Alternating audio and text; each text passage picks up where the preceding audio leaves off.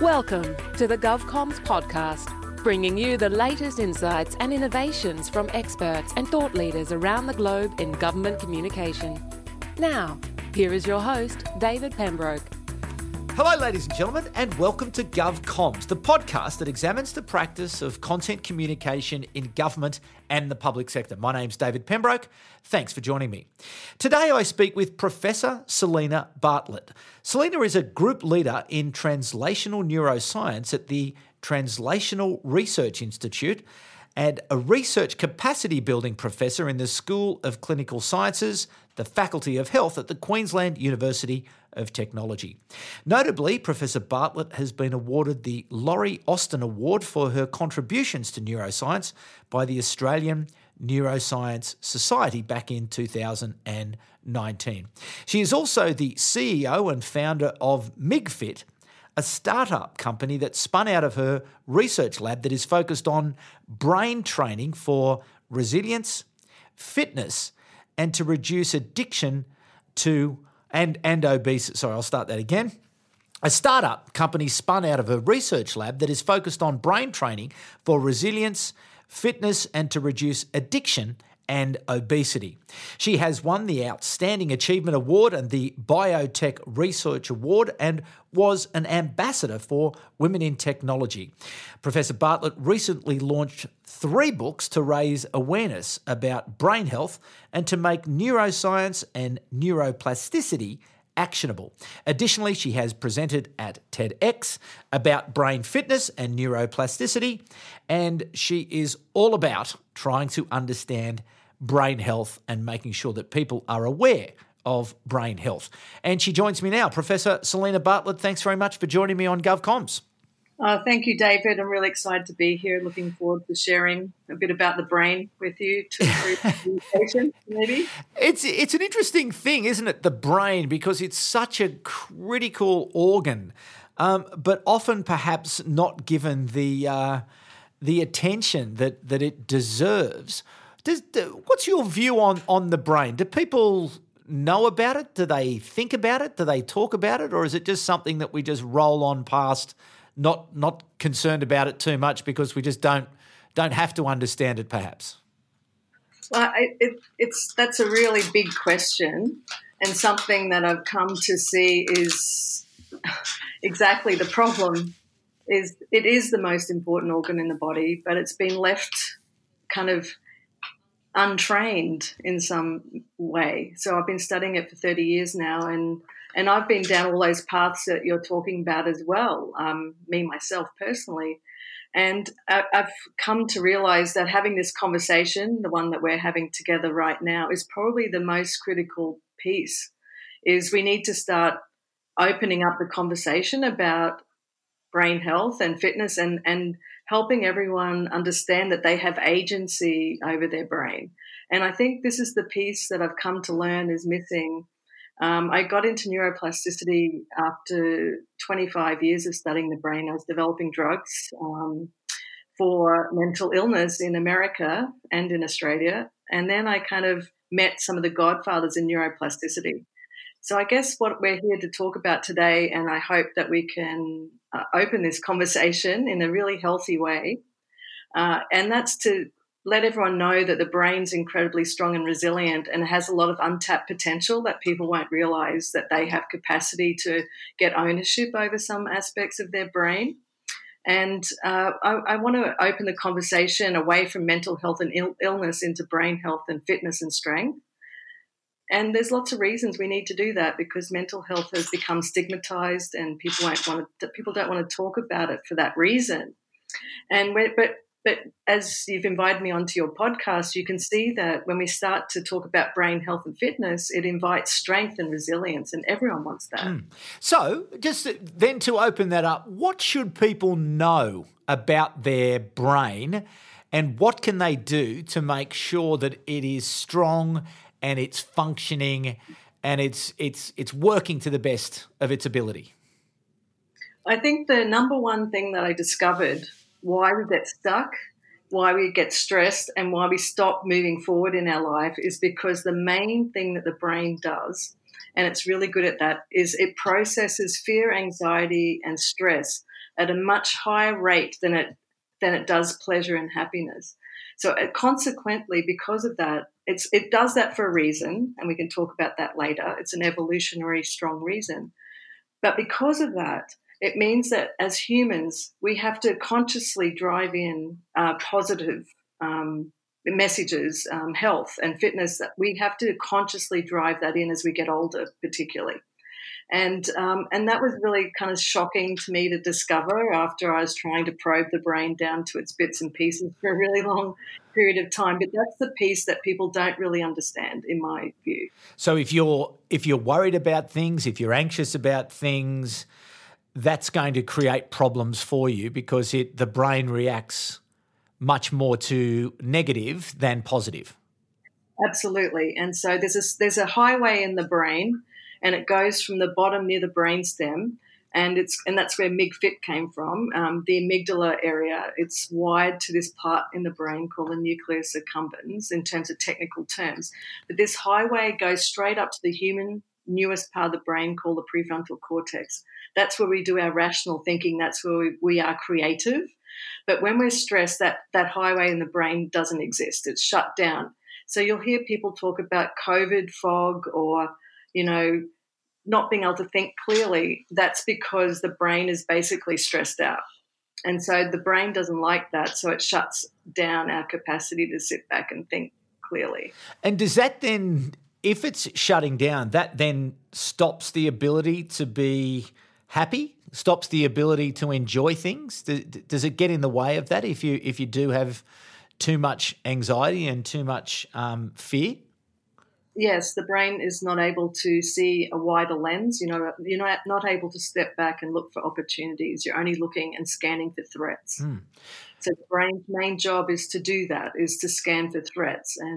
And I highlight this because the COVID-19 pandemic situation and in terms of communication, we've got minute to hourly to daily threats being thrown at us like we've never had before. It used to be bad, but now with case number reporting and everything around the world, from a brain health perspective, it's an immediate threat all the time. And so the brain, why COVID fog exists is because people are not trained in how to prevent this from happening to themselves. And so the brain is a machine and it's processing that subconsciously. So that's just how the brain functions, basically. And so with all this bad news, how much of an impact do our mobile devices and the platforms that we engage with through social media, how much does that create a greater problem for our brain? Yes, well, so if you did a correlational study between the upswing in mental health disorders and the advent of social media and technology, we're seeing younger and younger reporting of mental health issues in terms of ages. So, for instance, the other day someone was telling me for the first time ever they had a 6-year-old reporting into an eating disorders facility, for example. So that gives you an idea of the impact that social media is having on our brain and its capacity to kind of really drive in at a really fast rate negative information, much faster than we've ever had before, because once upon a time news was curated at some level, wasn't it? And now it's really working out how to get the clickbait and do it quickly. And the thing that the brain always pays attention to first is the most negative story. And people that run the news media know this really, really well. So let's just go back to that before we sort of dive a little bit further into it. You were saying that, the backstory is obviously that, as we evolved, that the brain evolved in a particular way and it was trained to look for threats. Can you give us that backstory in terms of how we've evolved and why that's the way that the brain evolved? So in terms of evolution, you've heard of Darwinian survival of the fittest. And then you've also heard of, I don't know if the audience would have heard of Lamarckian theory of evolution, which means how the environment impacts the way we evolve. So because the main job for us is really just to stay alive, the main operational function of the brain is to keep you alive. So that part, which is really old, and those circuits that are driving what I'm telling you about in terms of how your brain works, I could point back in history to cats or all the way back to, really early stages of bacteria and mushrooms that contain some of the machinery that our brain contains for doing this job, which is to keep us alive. That's how old that circuitry is. And that's why, without being trained on a daily basis, because humans can do that compared to animals, it will be the driver of the show of our life. That part of the brain drives our life. And that's why I came out of my lab about 6 years ago to teach people this message, because mostly, one, I was unaware, and then two, I find most people are unaware. And without awareness of who's driving the show, how do we make any changes? Do you know what I mean? To be happy, healthy, and strong. Okay. So then if I have this, you've now told us this, I now have an awareness that I have some agency over my brain and how it works. What can I do? What can I physically do, or what can how can I train my brain so that I can be more resilient and I can have greater brain fitness, and which will help me with those, say, the bad habits that I might have picked up?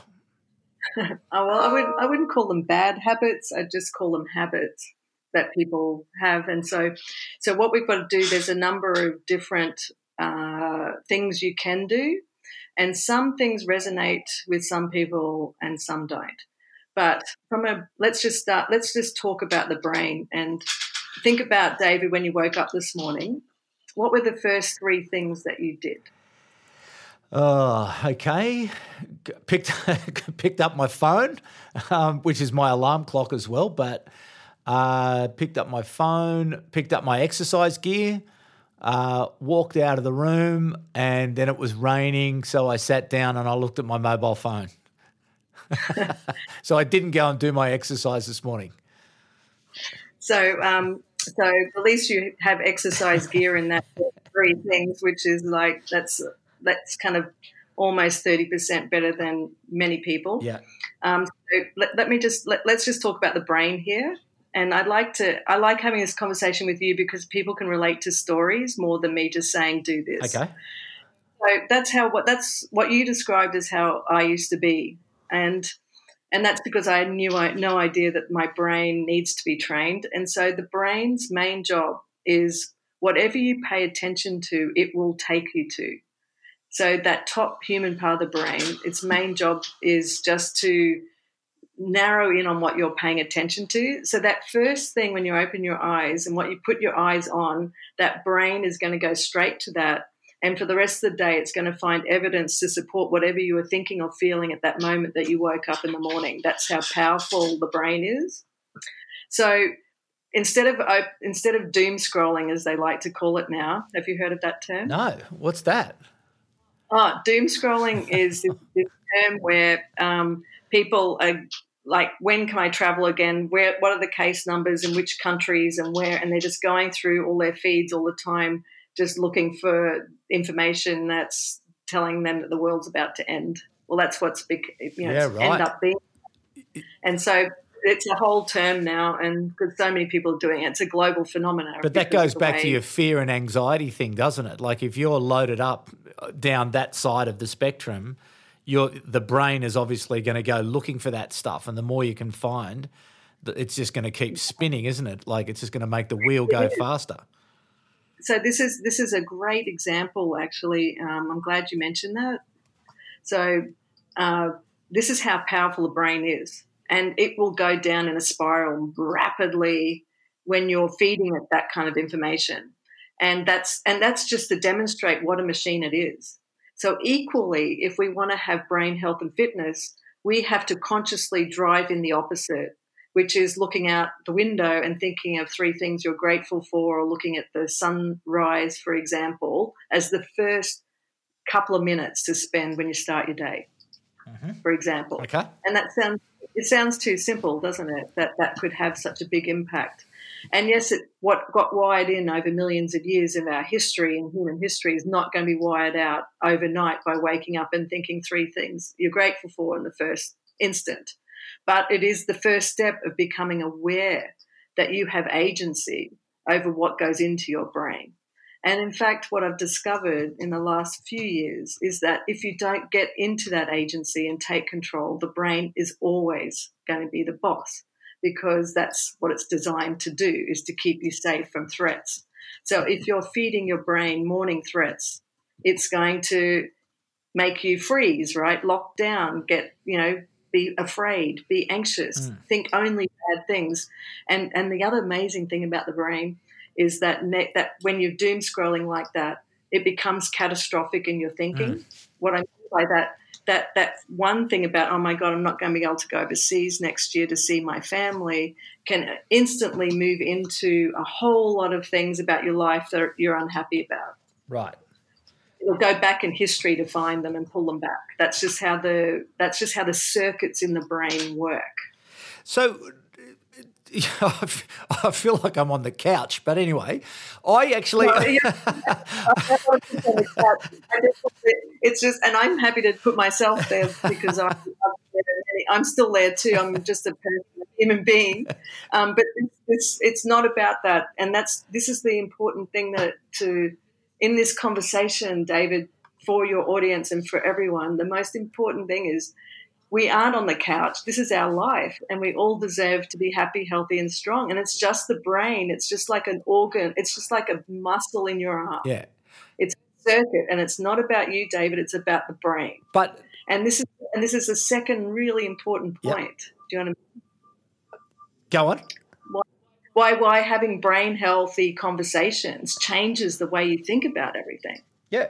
Do you know what I mean? Because with mental health and illness, we stigmatized it, so people did feel like they're on the couch, and therefore we should sweep it under the carpet because we shouldn't talk about those things, because that's awful. But why wouldn't you want to know that you could drive your health and fitness? Because when you're doing that, you're actually then creating environments in your home and at your workplace that are conducive for the same conversations. And then this circle of influence that you're driving, David, through this podcast, and then all of your audience, is having this ripple effect where people now feel happy to talk about this in a really good way. And we should be, shouldn't we? Because our country cannot afford the crisis that's unfolding in terms of our mental health and illness that's already spiking. But it's, by mid next year, unless people get actionable on these small little things they can do, our country won't be able to afford what's about to happen. Yeah, and you think of the pain and the misery that that goes with that. It's not just the illness for the actual person. Well, it is for the person itself, but then the ripple effects that go out from there. It's as you say, it's catastrophic. Yeah, and can I just step back for 1 second here to tell the audience, which I've been avoiding the subject, but we now understand what drives mental health and illness. And it's to do with our genetics, which we inherit because of advances in brain science. We now know that, and this is all in the last 10 years. We now have brain imaging technology where we can actually show this to people. And also we now know that early life experiences in our environment shape our brain architecture. So these little pieces I'm telling you, David, are different for everyone. So everyone in the audience is different. Their brain's wired differently. So these little strategies we're talking about are just really that. They're just simple understanding of everyone's brain is quite different. So what you mentioned then about why I'm saying our country can't afford it is because if we don't drive a prevention strategy right now, if we're only going to wait for treatments, for people to hit treatment, it's like treating someone that's had 5 heart attacks. Yeah. Whereas if we do prevention by having these open conversations and helping people get agency, a little bit of agency back into their life about this in a healthy, happy way, then we're going to actually help Australia, flatten the curve on this, because our country will never see anything like this. And I know that. And I knew this was going to happen in March when we went into social isolation. Because that's the worst thing anything can happen for a human being in terms of, why people are more stressed out now and why are they now doom scrolling is because of this lack of training that happened during the lockdown period, for example. So do you think that, and it's interesting you say that, and because it is this whole notion of mental health services, that's to treat somebody who is already in a has a problem, as opposed to this preventative strategy that you're talking about. Do you think that there's a wider awareness amongst the mental health community that there is this need for prevention as opposed to cure? So it's funny you should say that. We tried to start this conversation in the last few months with a bunch of different people that are CEOs of companies, and the Mental Health Commissioner was a part of that. And they've been trying to drive these messages. And speaking of government communications, they've got this strategic plan called Shifting Minds is Everyone's Business. This is in Queensland. And they also had, they're trying to put out on the ABC, connect with people, all of these things to do. So they've got kind of this prevention strategy in one sense happening. But in the other sense, people aren't really aware of what they're not aware of about how this brain works. So, just between you and me, like if you can wake up tomorrow and do three things differently and then keep repeating that and repeating it takes time. It doesn't happen overnight. You've got to keep doing it every day. And then you starting to notice a difference in your brain health and fitness in terms of your body, then that's how we get this conversation started. So in terms of at government level, I've been trying to drive this brain health conversation for about 5 years now. And it's around this principle of neuroscience and neuroplasticity. It's this inspirational understanding that the brain can change forever across the lifespan. And this has really been happening. It's really an advance, I would say, in how you would think about mental health actually being brain health and fitness. And this advance, we need to drive this across the public sector somehow. And I can't speak highly enough of how important what you just mentioned is, and how do we do that, David? Because you have experience with government communications, I don't. But the one thing I do have experience with is that if we can help people get this brain health and fitness message, it might go just a little way to stop them hitting the treatment and illness phase, for example. Well, I like your start anyway. I like the way that you've been able to introduce notions, understandable notions of training for resilience, training for fitness. Look at all of the gymnasiums and all the rest of it. We spend an awful amount of time and effort and energy to get the body right. I think the same principle obviously applies to the brain. So I think that's a really good start because it's something that people can understand. But then it's giving people those simple cues, which again, I think you've done again around that 3 things to be grateful for, or meditation, or being absolutely aware that the first thing that you grab a hold of is going to have a big impact on your day. So maybe be wary of what you pick up first and go and, spend 20 minutes doing meditation before you go and do your exercise, before you then go and turn your devices on. Because I know in my circumstances, I feel quite positive and I get up and do my exercise, but I'm such an infovore. I just love information and I love learning things and I love podcasting. And so I go for these wonderful walks every morning through Red Hill here in Canberra, and I'm out amongst the hills and the trees and the grass and the kangaroos and the beautiful views, but I'm listening to information that I find valuable. But I find that it energizes me rather than does anything bad to me.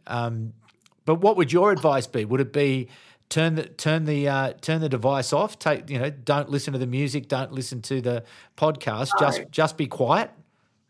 No, what you're doing is an excellent example of putting your brain in a good space, because that resonates for you, and you're listening to things that are driving your brain forward. Yeah, you're not listening to things that are going to stress you out, for example. No, they excite me. These conversations excite me. That's good, and I find that I'm listening to people who know more about things than I do, and they've got access to information that I don't have, that I find inspiring in many ways. Yeah, and I've learned a huge amount through podcasts. Absolutely, that's a wonderful thing to do if it's uplifting your life. Binge watching stuff on Netflix that's quite not good for you. During a period like this, a pandemic like this, can't do anything good for you in the long run. But what if I like watching that show? That show, like I've binge watched a few series. What was the most one? Like I like that Narcos series early, and I just watched the whole thing, and it was pretty gruesome in lots of ways, but I really enjoyed it. So was that a bad thing for me? No, I think if you honestly are enjoying something, there's nothing that's driving in something positive to your life. There's nothing wrong with that. It's when it becomes a stage where it's an addiction, where you can't leave the couch and you end up putting on weight, drinking too much and overeating as a consequence because your brain's into being stressed out and you're not even aware that it's stressed out. Because can we just talk quickly? Secondly, walking out in nature is fabulous because it's keeping your brain, it's widening the lens of your brain to the outside world. When we get sad, lonely and depressed, the lens shrinks down to all we can think about is all the things that are wrong about us. So when you're walking outside in nature, that's a great tip if you're feeling a bit stressed, actually, is just to walk outside in nature any time during the day will widen the lens for your brain to be a bit to calm. You also mentioned meditation for 20 minutes in the morning. You don't even need to go that far. You can just spend the first 1 to 3 minutes taking deep breath and looking outside. That also has an amazing impact. So people don't think, oh, my God, I've got to meditate now on top of 20 minutes, on top of going out to do my exercise. I don't have the time. So it's not that. It's just how you're opening the brain to the world when you first wake. It can be as little as 1 minute to start off with. It's those little things. The second thing is most people have no awareness of whether they're stressed out or not. Because it's in the subconscious part of the brain. So another way to become aware of this is to pay attention to what you're eating and drinking. So if you're binging on sugar or high-fat food or drinking too much in the afternoon, that's a really good indicator that your brain's really stressed out. Now, why do I say that? Is because stress, on the other side of stress, is reward. The brain doesn't like too much stress, so it makes you seek rewards to hit it up with dopamine to balance the stress in the brain. So that's another way to become more aware of whether you are stressed out or whether you're locked down or frozen or heading down this pathway of not feeling good. That's a great way of working that out as well. Okay. So they're little tips and tricks to, first of all, become aware of your brain. Because how else can we do that? Because it's hidden away, you can't ever see it. So that's another important aspect of where we're moving in this conversation and that's the agency piece, isn't it? We need to help people get back some of the agency in their life around their brain health in some sense. So I think that's, those things that you just said, right? So open up, make sure that you're not going, you're not immediately distracted by something. So do the breathing, that reflection about 3 things that you're grateful for, spending a bit of time just sort of opening up the aperture as you're talking about, opening up the brain, getting out, doing a bit of exercise. So, absolutely going well.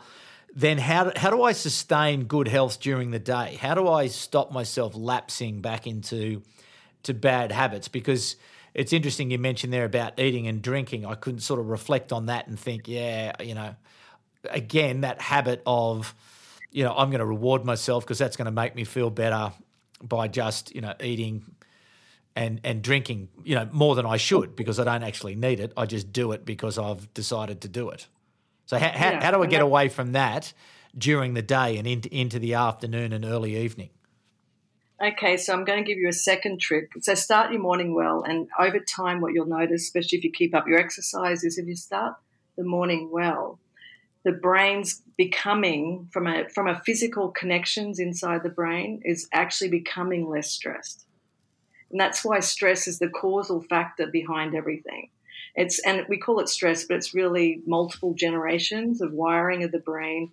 So that's why I say that it's really the first place. It's the causal place to start. And with daily practice, what you'll see is eventually you won't want to overeat and drink as much because you're getting your stress trained and managed, which is why I'm so so kind of really into this area because that's really the causal factor. But okay, so in the beginning, the first 28 days of you trying to drive this new way of being brain health and fit and becoming aware of it, it's going to take some time, right? Because this is centuries of wiring we're talking about. I mean, the eating's there for a really good purpose. It's to tame this stress in your brain.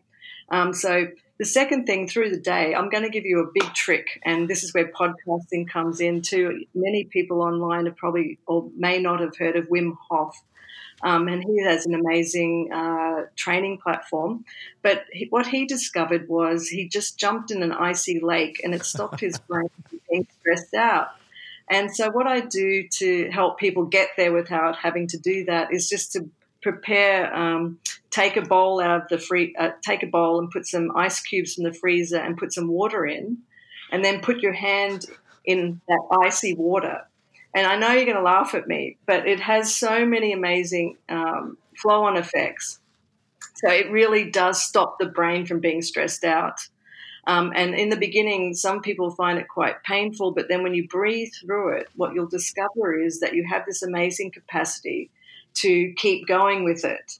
So it's demonstrating that you can train your brain. And Wim Hof did this, and he ended up winning. He ended up being able to sit in ice for 2 hours. He's won not millions, but tens of world records. And he's also trained and been scientifically analysed. He's demonstrated he could train his brainstem, which we believed you couldn't train.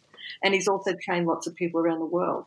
So why I say that, it's another technique for helping to get the brain into a good direction.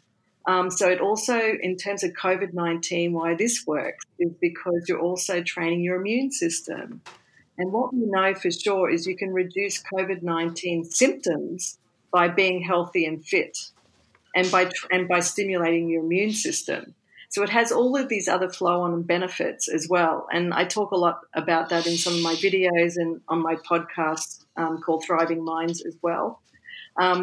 But, don't we all want a thriving mind, and don't we want to be able to access our internal capacity for healing? So I just want to put that out there. I am a neuroscientist. I have developed drugs. And I still do some of that because it's beneficial. But there's also this hidden, untapped potential of the brain where it has this amazing capacity to heal itself.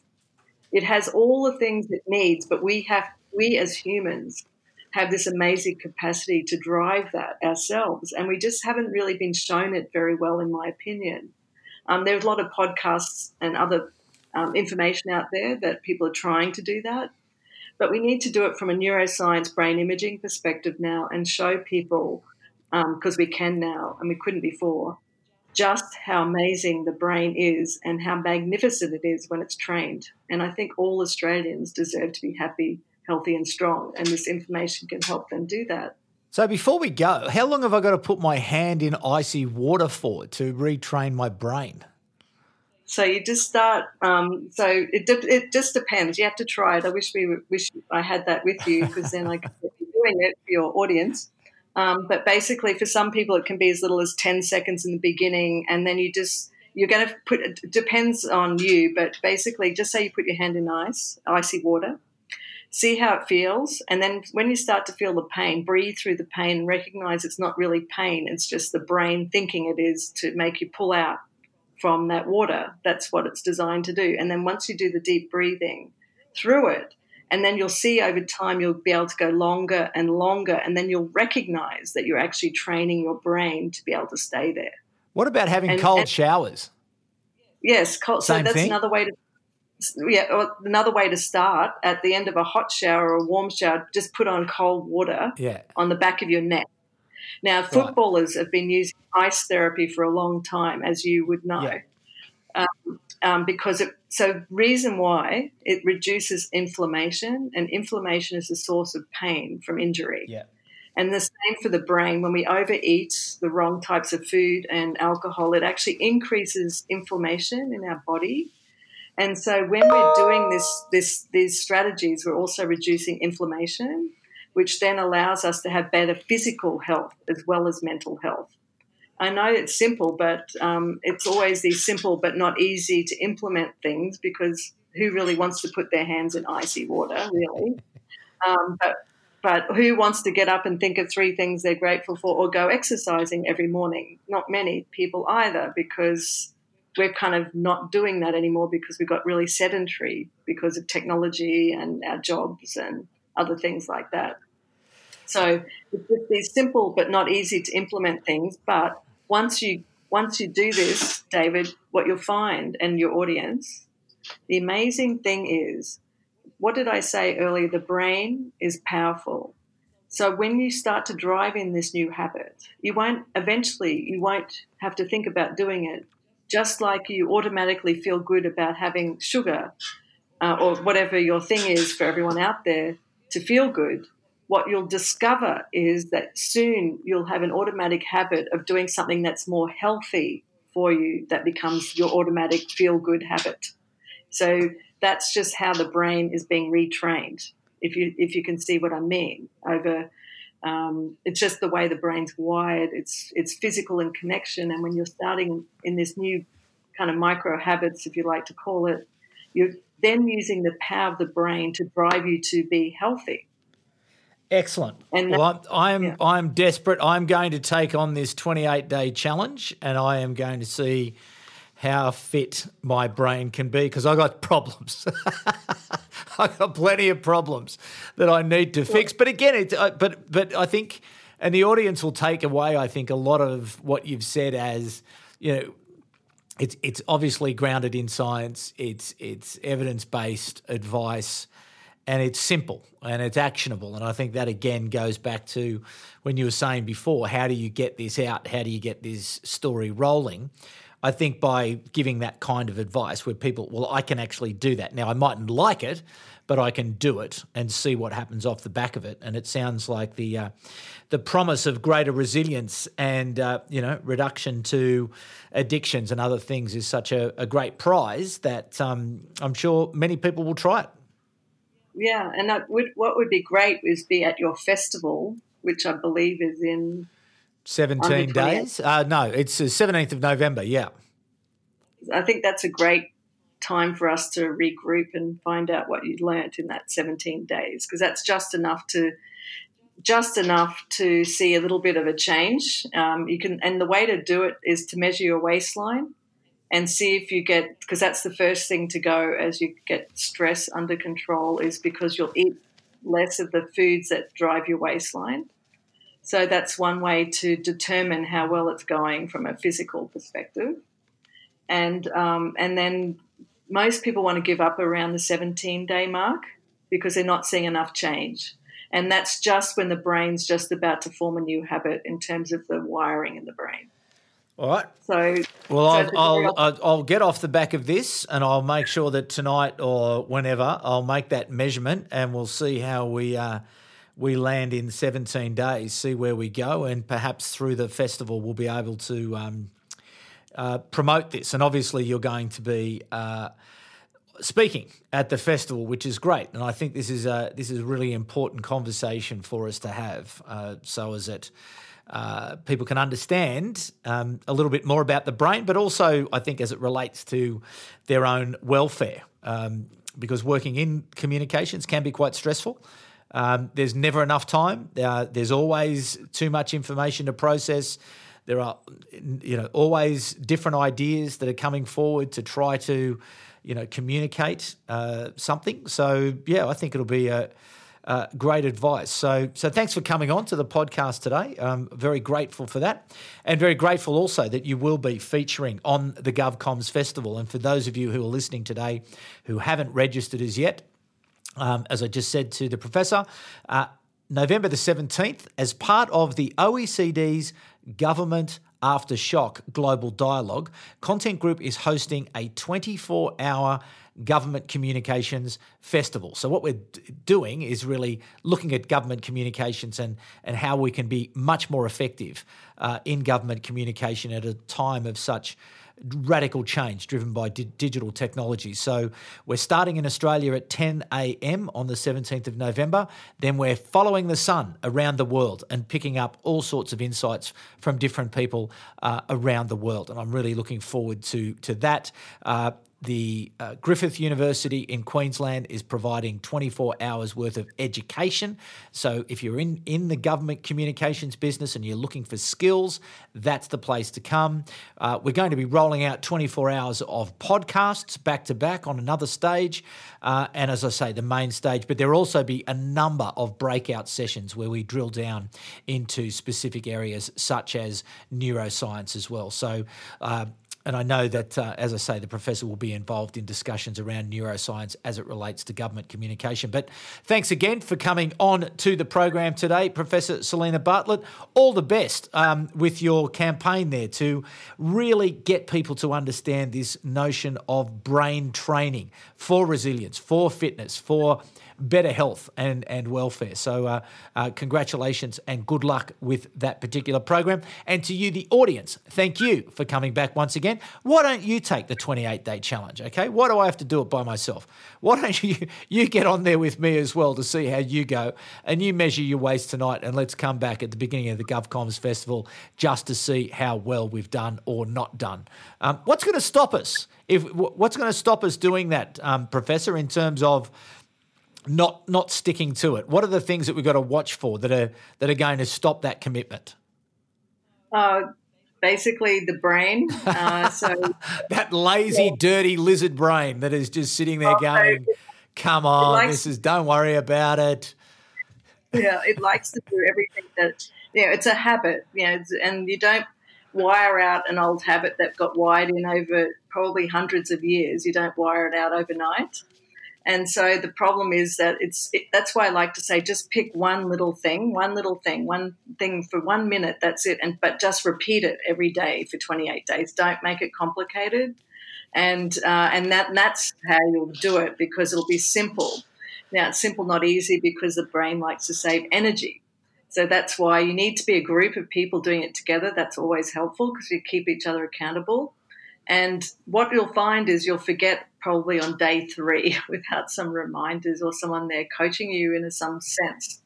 And so that's the main reason. The brain's really old and it likes to keep us stuck in the past because it saves energy, that's all. Okay, look out, brain. I'm coming for you. Next 28 days, I'll get on top of it. So again, thank you to Professor Selena Bartlett, and thanks to you, the audience, for coming back once again. I'll be back at the same time next week with another wonderful guest here on the GovComms podcast. But for the moment, it's bye for now. You've been listening to the GovComms podcast. If you enjoyed this episode, be sure to rate and subscribe to stay up to date with our latest episodes.